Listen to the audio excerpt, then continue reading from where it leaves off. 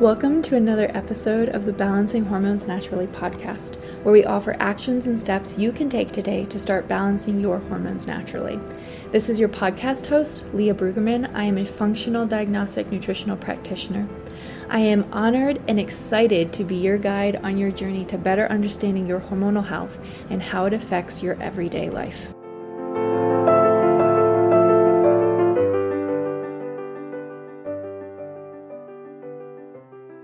Hey ladies, welcome back to another episode. So we have Esther Blum on, and we're talking about the question that I get asked about a lot. And I feel like not everybody takes me seriously when I talk about this because they're like, you're not old enough. Even though the science is still there. But we're going to be talking about menopause because you just came out with a book called See You Later, Ovulator, which is like my favorite title ever, but maybe that's because I'm reading little kid books all the time and there's like see you later alligator things going on. So tell me a little bit about yourself. Like what made you enter like the integrative dietitian world, instead of just going the conventional route? Like, let's talk a little bit about what got you where you are today. I started out the first 5 years of my career in hospitals, like most dietitians, right? Yeah. I had my bachelor's, I had my master's. I was like ready to change the world. I had worked at WIC for a year between college and grad school. Oh, wow. And ran their nutrition program at Boston City Hospital. And then went to grad school, and worked at Beth Israel Hospital in New York City, which, let me tell you, what an amazing time in my life. It was so much fun. It was definitely really intense training as a dietitian. We were doing TPN and PPN, which for those of you who don't know, it's like feeding someone through your veins. Yeah. I used to joke it was steak and potatoes, or feeding people through stomach tubes, or treating people who, had heart attacks. And then you had 5 to 10 minutes to give them diet instruction when you were never going to see them again. They had no accountability, no follow-up. And by the way, like, they're still totally in shock because they had had a heart attack. Mm-hmm. They often had, a cardiac catheterization. They had stents, they had bypass surgery. So really, their mind is not on diet and not for 10 minutes of instructions with a handout. Mm-hmm. So, and I really didn't even like the hospital handouts. So I sort of just made up my own, which weren't really approved by the hospital, but I just was like, I cannot give these crappy ass handouts out to people. They're shameful. And, in hospitals, it's supposed to be, we used to joke that it's no place for sick patients. Like, you're getting Jello and ginger ale, and like post-operatively, you should be getting like bone broth and, some steak and vegetables. So, and doctors really did not take me seriously at all. I think they were like, oh, you're pretty and you're nice. And, but they really didn't respect, or the majority did not respect or really take my work seriously. So, my mom had a dinner party and she had some friends over, and one of them was really into fitness and nutrition and was like, what do you know about vitamins and minerals? And I was like, after 2 degrees in nutrition, absolutely nothing, because when I took my course in grad school called Vitamins and Minerals, the professor was like, everything you need, you get from food. And I was like, you have got to be kidding me. So she was like, I go to this great personal trainer and she's a nutritionist and she's taking this really cool functional medicine course. And talk about the universe, right? So my grandfather had given me a check for $2,000 towards my grad school loans. And wouldn't you know, the exact cost of this course was $2,000. And I was like, Poppy, cool. Can I please parlay this money into continuing ed? He was like, go for it. So I took the course. It was like a 4-month-long course with the founders of Designs for Health. No way. Yeah, it was Linda Lizotte and Robert Crayon. Mm-hmm. Both of whom have passed, which is like heartbreaking. But they really taught me, and I sat for the CNS exam and worked and left the hospital and worked for a functional medicine doctor and just never looked back, and it really opened my own practice and went from there. But it was really I loved the clinical experience I had. I think it makes me a really strong, solid practitioner who's very confident in looking at lab results and understanding, you can't treat really healthy people until you know how to treat really sick ones. It's kind of my That's motto. true. Yeah. So one of our good friends, the founder of the seed cycling company we work with, is a registered dietitian, and then she went on, same as you, to become an integrative dietitian, and she says the same thing. She's like, you think you should know all this stuff about food, but it comes from a very filtered lens when you're learning in school, and then when you want to come out of that, and look at health more as a whole, and be like, okay, well, why are people shooting this down when it seems to be working for people? Oh, that's because this isn't making anybody any money, because it's That's right. The dietetic, here's the secret shame of all dietitians, or any dietitian with a conscience, is that the Dietetic Association is in bed with big food. I mean, they take corporate sponsorships from Coca-Cola. So why are we taking our nutrition guidelines from Dietetic Association? Right. Yeah, right. Because there's no money to be made in selling fresh produce and farmers markets. And it's sad because there's so many good dietitians out there like yourself. And then there's also a lot of not great, in all fields. And it's hard because then, the good ones get a bad rap going into it, because I think a lot of women automatically assume that if they're going to a dietitian, they're in bed with big food and pharma and all that, which is not the case for everyone. So yeah, absolutely. And, I was very frowned upon by dietitians. Like, once I went the functional medicine route, I was definitely the black sheep at meetings. Like, one meeting, it was for nutrition entrepreneurs, right? And they were like, the leader said, go, we were all sitting in a circle. She said, go around the room and talk about how you treat diabetic patients. And so I started talking about supplements, right? And the room just got really quiet. And this woman next to me, she whispered, she goes, we don't talk about that here. How can you take money from supplements? And I said, how are you getting people better on a diabetic diet? I can't do it without, when someone comes to me with out of control sugars, the quickest way to do it is, with some trace minerals, which big deal, it's like some chromium and gymnema, and give them some omega-3s. My goodness, it's not a crime against humanity, but it was a fascinating journey, which I'm a rule breaker. So that really just fed right into my fire. You're like, I will continue this. So then we went from that to working or writing your book about women going through menopause. So what got us there? Oh, so this is actually my fifth book. I came out with Eat, Drink, and Be Gorgeous back in 2007, which was really, here, I can show you. It's like the Sex and the City Guide to Good Nutrition. So there's a girl in a martini glass on the cover, right? Hot pink. And then I wrote two follow-up companion books to this. And then I wrote Cave Women Don't Get Fat, which is a paleo diet book for women. And then, here we are in menopause. And so the reason I wrote this one is I'm 52 myself. So I am right there alongside with women. But B, this is just my clients have grown with me. I've been practicing, 27 plus years, and women, more and more women were coming to me in menopause. I was treated menopausal women, but it grew. Why? Because 6,000 women go through menopause every day. There's going to be 1.2 billion women in menopause by 2030. And medical schools don't teach it. Residency barely teaches it. And women, myself included, go to the GYN with problems, right? With ovarian cysts that are rupturing, with hot flashes, with fibroids, hemorrhagic bleeding, depression and anxiety, insomnia, weight gain, vaginal dryness. And their doctor says, well, you can either go on a birth control pill or the IUD, or just take it out, just have a hysterectomy, or which is sometimes indicated, don't get me wrong, and birth control is great for birth control.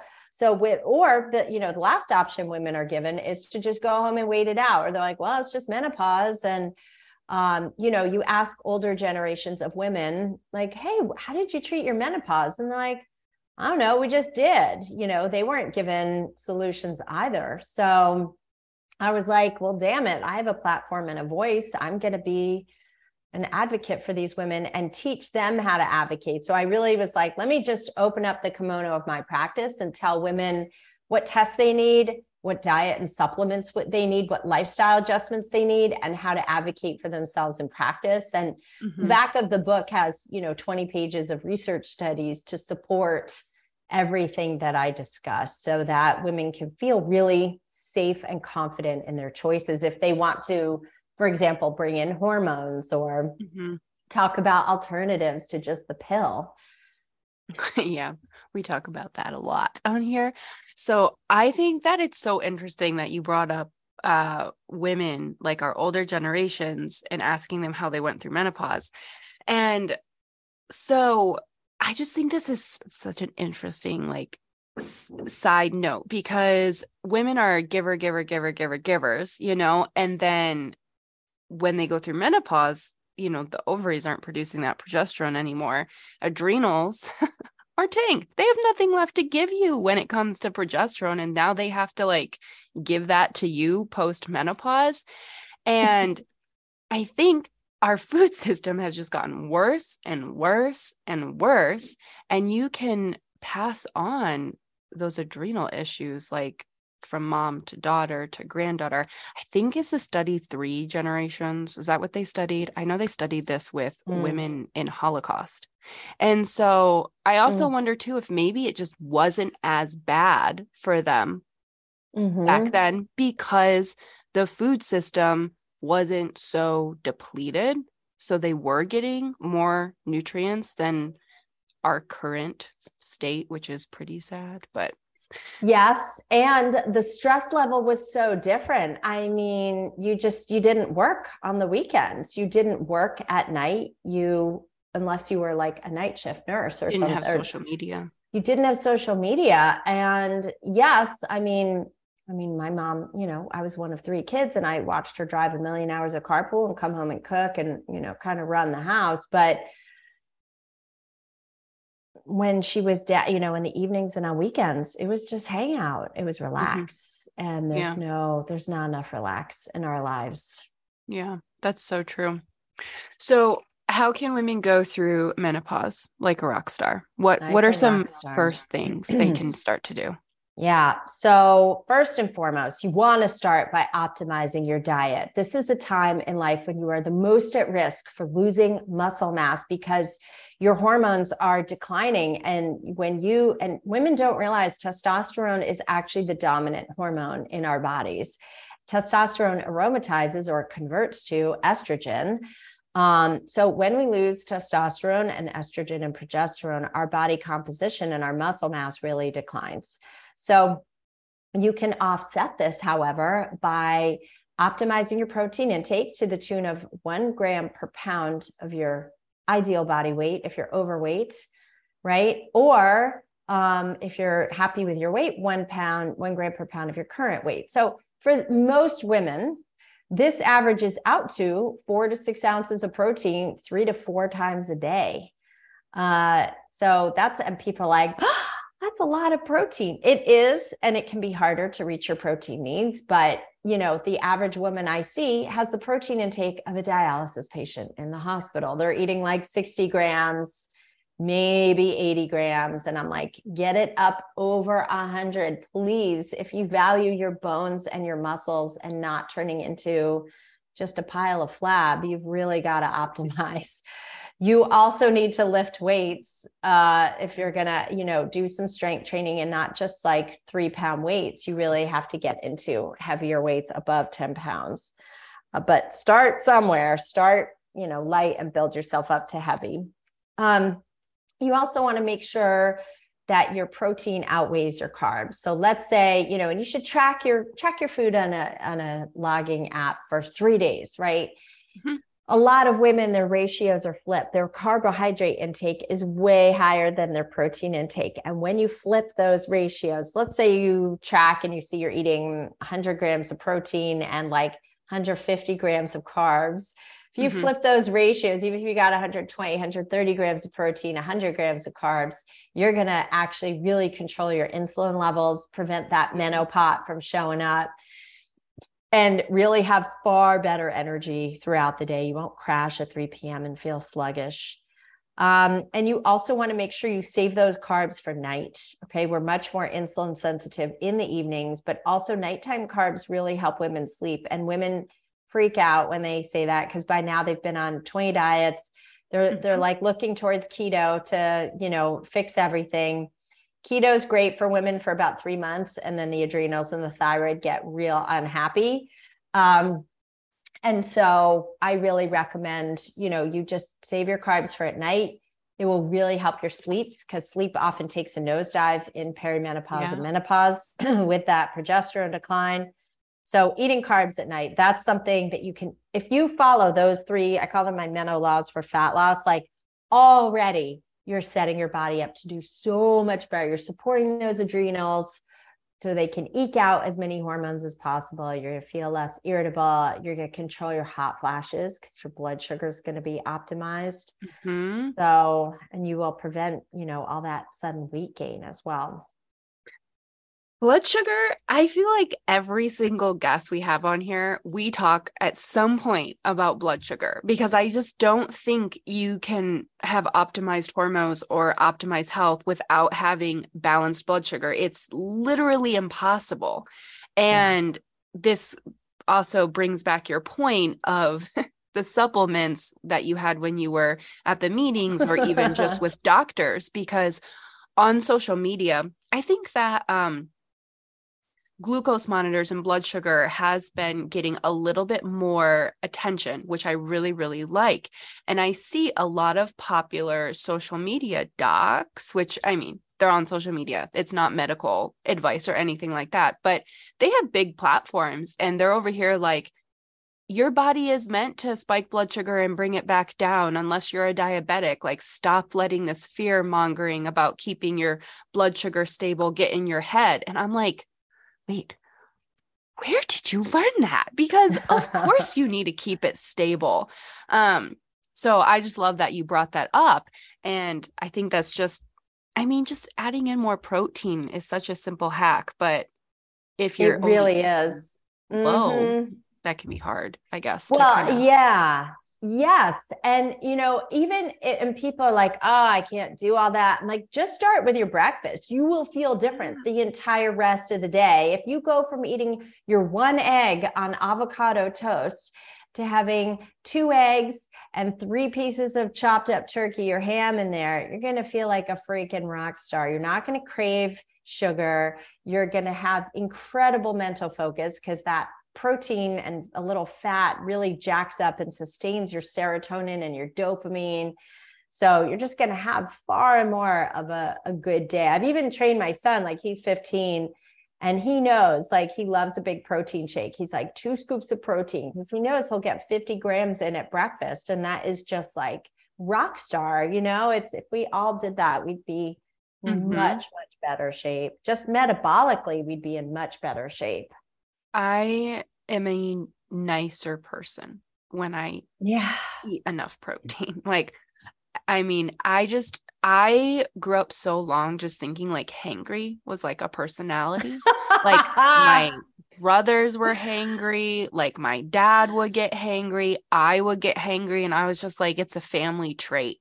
And then I learned about blood sugar balance, and I'm like, oh, I don't get hangry anymore. I don't get hangry anymore. Absolutely. Yeah. Oh my gosh. So important. And what about, you talked about keto really quick. Can we jump on IF for a second? Yeah. Just because you were talking about eating that big protein breakfast. And I will say that 99.9% of women in perimenopause and menopause, when I say that, I'm pretty sure they faint. Like, and then they kind of don't hear anything I say past that because they're like, you want me to eat that much food for breakfast? I typically just drink some lemon water or some coffee with those stevia drops. That's like the thing. Yeah. And don't eat until like 2 p.m. because I need to like, control my caloric intake. So could we Yeah. touch on that really quick? I love IF as a useful tool when your adrenals are healthy or can Yeah. sustain it. Okay. So let's say you're in perimenopause, but you're still cycling, Mm-hmm. right? You may find, and listen, Dr. Mindy Peltz is a great resource for this, or Cynthia Thurlow. Those two women are badasses with IF. But you really want to think about using it as a tool when you're the most insulin sensitive. So that would be the first 2, even 3 weeks of your cycle. But the week before your period, you can stop intermittent fasting and just have your regular meals. Okay. Mm-hmm. And intermittent fasting, first of all, we can all do a 12-hour fast. I mean, if you're eating optimal protein throughout the day, you're not going to be hungry after dinner anyway. You're going to be like, I am, like, a lot of times I can't even eat all my dinner because I'm so full from just having protein all day. So your blood sugar will be much better controlled. But then when you want to extend your fasting windows, right? Those women do best often in menopause because you're not getting the monthly cyclical fluctuations, and you're not even getting the daily fluctuations in estrogen that you get in perimenopause. I mean, your hormones can fluctuate 30% on any given day, let alone any given hour. So, you have a much more controlled experiment. Your baseline is the same every day.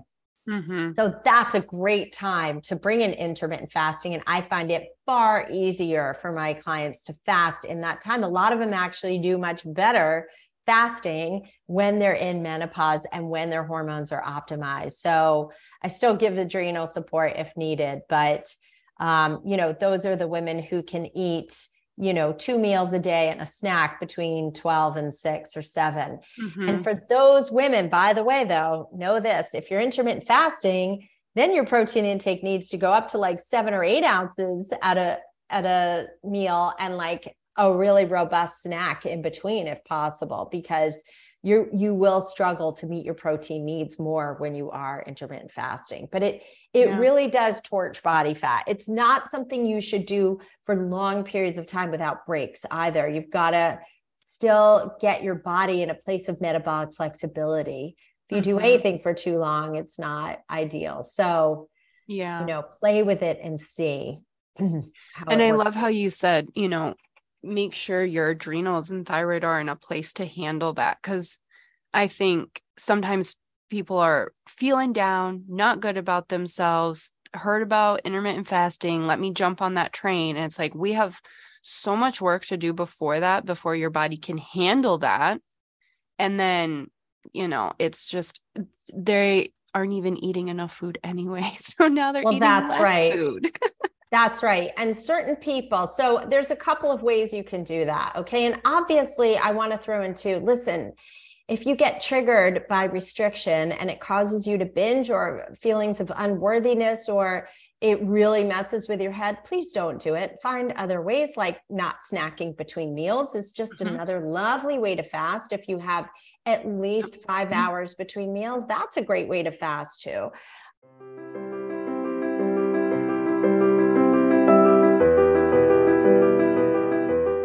I think the hardest thing when you're making product swaps to non-toxic living is finding things that are actually non-toxic and not greenwashed and actually work. That being the key phrase right there.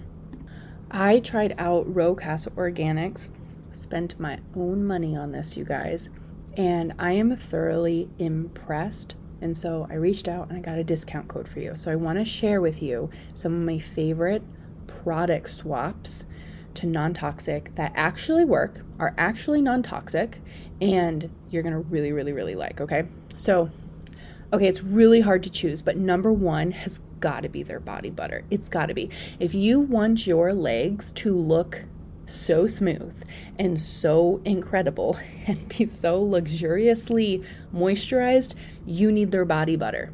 It's my favorite thing ever. So that's going to be number one. Number two is going to be their magnesium cream or gel. I use that at nighttime. So amazing. And if you really want to optimize like how well you sleep, do their magnesium gel or their magnesium cream with their tart cherry juice because it has valerian and chamomile extract in it. So you're going to sleep amazing. It's also great for blood pressure, which is cool. And then on top of that, you can do their deep sleep salve on the bottoms of your feet. You will sleep like a baby. And we all know how important sleep is for our hormones. And then I know that I love all of their products, but I'm going to give them two other honorable mentions because I think they're so important. You guys, their lymphatic cream is one of the coolest things ever. Make sure you drink enough water when you use it, but it's incredible. You can see the difference in inflammation in the face, like literally seeing people's faces thin out just by getting rid of inflammation. So I highly recommend the lymphatic cream. Also, if you ever get swollen ankles or anything like that, it's great to have on hand, like after you're hiking. The muscle joint cream is also awesome for that. And you guys, you want, this is going to sound weird, but you want the baby bottom cream and you want it for yourself. You want it for your babies, but you want it for yourself because if you put this on after shaving, you get no razor bumps. It's like this magic potion. So anyway, those are all of the ones that I would start out with. You can go to rocasaorganics.com, use the code LEAH, L-E-A-H, for 20% off your first order. Yes, that's 20%. Definitely take advantage.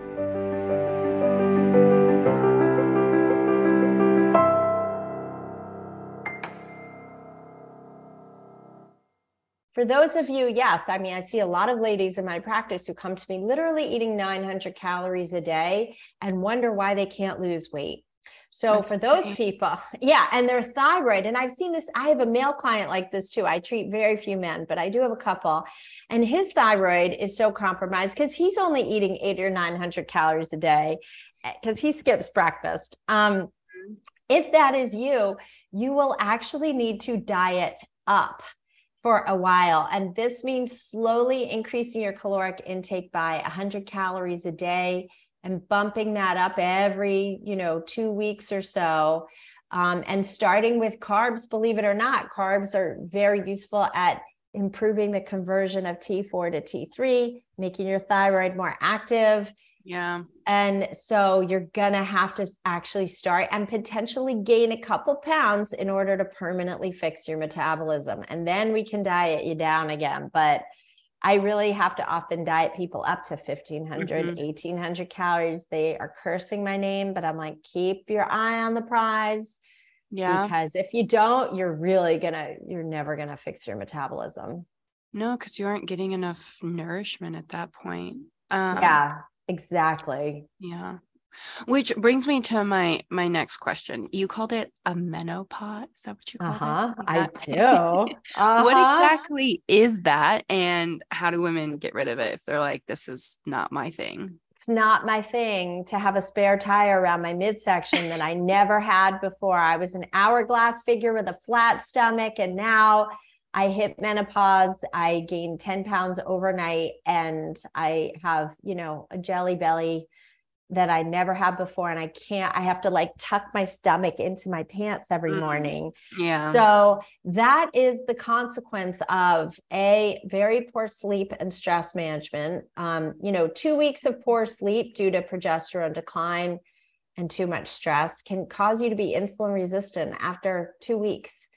So that's fast. It's fast, right? So you want to make sure that you're really thinking about your stress. Okay. Deleting social media apps off your phone. Easy first step. Easy. You could check social media when you're on your computer in the day, but just at night, put it down, people. You're not missing anything. I promise. Having a breathing practice. Most people say, I don't have time to meditate. I'm not good at meditating. Number one, every time you breathe, you are meditating. It's just bringing your attention back to your breath. You don't have to quiet your mind. You don't have to even shut off your mind. You just have to keep coming back to your breath. So your nervous system knows it's time to relax, and everyone has time 10 minutes before bed, because I know you're otherwise checking your social media apps. People, don't give me excuses here. So, you know, that's really important. Number two is, the other piece of the menopause is a lot of insulin resistance and cortisol dysregulation. So I run Dutch tests on my clients. That's the dried urine test for comprehensive hormones. So I look at cortisol curves and overnight cortisol. Yeah. And often, again, with these real restrictive eating, like I have so many women eating just protein and veggies for dinner. Ladies, add in a carb at night, because even though, and you're thinking, I'm already insulin resistant, I already have a gut, I don't want to eat carbs at night. What carbs do is, yes, they can give you a bump in insulin. And I'm talking sweet potatoes, lentils, winter squash, like veggies, complex carbs. Okay. So yes, you can get a slight bump in insulin, but that is antagonistic to cortisol. So it's going to tamp down your cortisol. So you get a better night's sleep, and you will reset your insulin sensitivity that way. So that is, that's really the combination of the menopause. It's stress management, insulin and cortisol dysregulation, and a decline in progesterone, estrogen, testosterone, DHEA. Yeah. So That's such a cool hack though, because I mean, especially if they get that really good complex carb with dinner, your satiation's going to be better. You're not going to have those cravings. You're not going to want to eat the whole thing of chocolate at 10 p.m. And so it's kind of just wins all around there. It's wins all around. And like when you sleep better, then your energy's better. You're not craving the next day. Yeah. So it's just killer. And yeah, so it is possible to reverse that menopause. Absolutely. It really is. And you can lose weight even, in menopause, you can totally lose weight. It's great. Yeah, possible. So I know you mentioned the Dutch test. Are there tests that you recommend for like women to get a baseline if they're like, am I in menopause? Should I test these things? What are some recommendations? Yeah, I do love the Dutch because, blood tests do fluctuate so much for hormone levels. Yeah. And that being said, I do run blood panels because I love to look at cardiac risk factors. This is a time when women's risk for coronary artery disease aligns with that of a middle-aged man. And that is because of the decline in estrogen. This is why I'm such a strong advocate of bringing hormones in, by the way. But you should absolutely assess your cardiac risk and inflammatory markers. You can look at your triglycerides, look at your fasting insulin and glucose and A1C.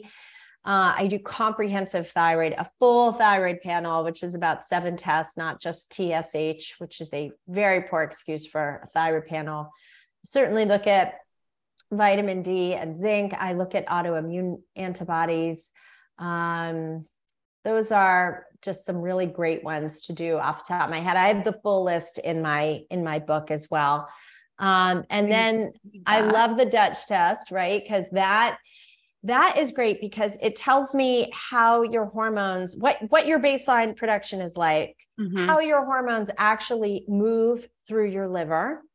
Because some forms of estrogen could go down a very pro-inflammatory pathway, which you do not want. And yes, you can be estrogen dominant in menopause if your estrogen clearance pathways are not supported.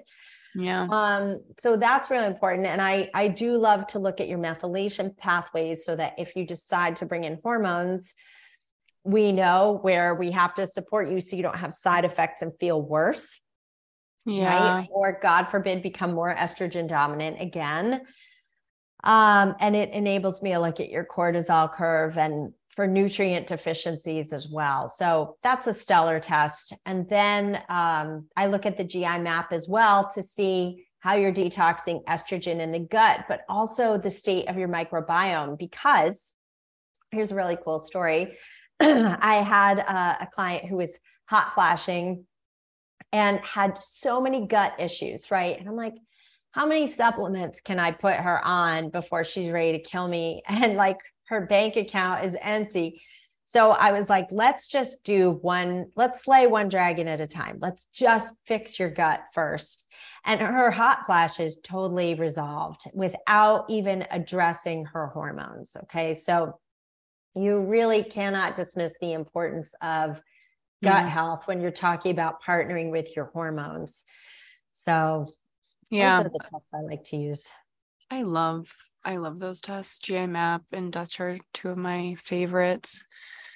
So I know you brought up some supplements there, and I'm not sure how to broach this question because I don't want people to go randomly supplement without knowing their levels. But are there supplements maybe that are generally considered safe? And then two, maybe supplements they could take to their provider or maybe go find someone and run some tests that would be maybe some guidelines so they don't feel like they're going in empty-handed? Now, are you talking supplements for perimenopause versus menopause or just kind of general support? Perimenopause and menopause. Okay. So I do have what are called my core 4 supplements. And actually, if you go to my Instagram account on Gorgeous Esther and you sign up for Fullscript, or you go to my website, estherblum.com, and you sign up for Fullscript, you will see you open an account, you will see my core 4 supplements there. So if you want to pick some up for yourself. But number 1 is a methylated B complex, because the Bs really support your liver's metabolism of your estrogen. It supports phase 1 and 2 detox in the liver, and it supports your adrenals.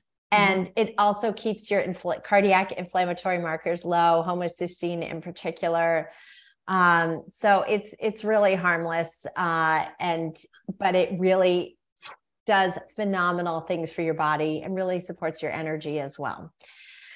Number 2 is a cruciferous complex. This has sulforaphane in it, which is a compound that you will find in kale, you will find in Brussels sprouts. That also helps your liver move your estrogen down the correct pathway so that you're actually able to push it through your liver. Our liver is where our hormones get metabolized. And so we really need to make sure we're metabolizing them. And there's a pathway on the Dutch called the 4OH, which is pro-inflammatory. It's the most correlated with estrogen-dependent cancers. So that's why, let me just do some gentle support. Again, it's very, very gentle. And certainly feel free to eat foods from the brassica family as well. Your artichokes and Brussels sprouts and cauliflower and broccoli. Yeah. Sure, you talk about all of this and get your fiber from flax and chia seeds. Okay, that's step 2. Step 3 is liposomal glutathione. I see so many glutathione deficiencies in menopause. And some people say, well, can't you just take N-acetylcysteine? That's a precursor that makes glutathione. You can. I just like a more direct shot.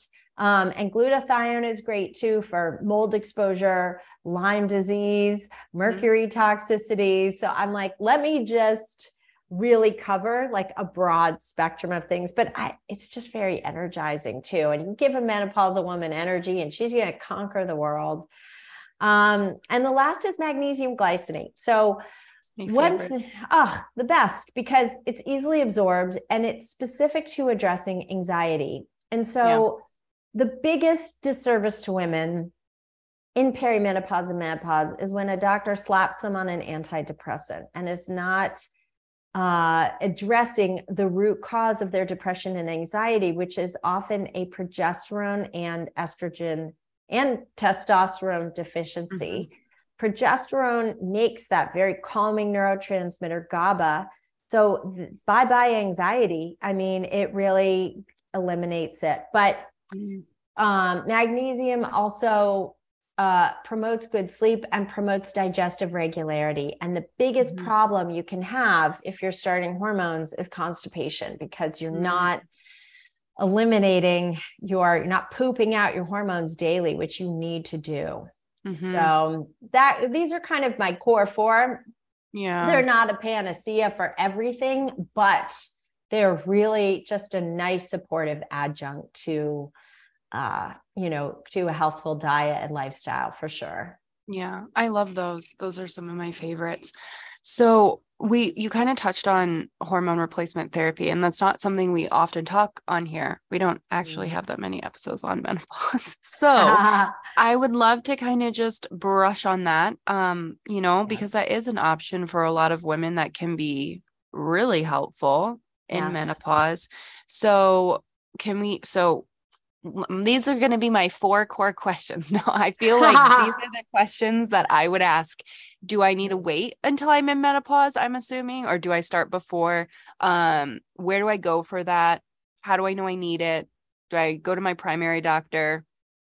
I think, yeah, those are my questions. Yes. Okay. And I go into this in great detail in the book, but I'm going to give you the Cliff's Notes version. Okay. Okay. Traditional doctors, as I mentioned, are not taught about menopause care. So if you go to them and ask for a Dutch test, they're going to be like, what do you mean? Like, do you wear clogs and like to smell tulips? Like, they're not going to even know what it is. Or if they do, they're not going to know how to interpret it.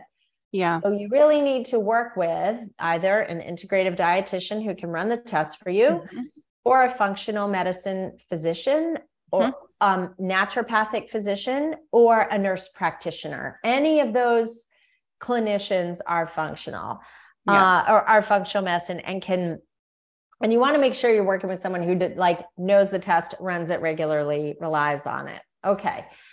So, why should women use hormones? I am of the belief, after doing the research I have done and seeing the success stories of women, just treating women in practice, treating myself as well, the results are phenomenal. It is a huge disservice to women that they are not automatically involved in that discussion when they go on menopause. Why am I so passionate? No, I do not receive a dime of money on this. Otherwise I'd be a wealthy woman. But replenishing your hormones, and by that, I mean testosterone, estrogen, progesterone, and DHEA, will help offset your risk of osteoporosis, Alzheimer's, and cardiovascular disease. What is the largest cause of mortality in women above the age of 65? It's falls and fractures. Yep. And so imagine being able to have strong, healthy bones in your elderly age, to have sharp cognitive function, not to be in the hospital with heart disease, needing a bypass. Hormones are wonderful for that, but they, again, also help with quality of life. They can alleviate vaginal dryness because, especially inserted vaginally, I can talk about delivery systems if you want, but you can use hormones topically, vaginally.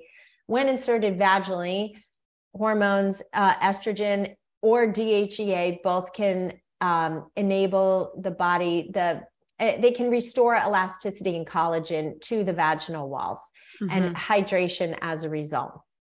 Okay. Number 2, sleep.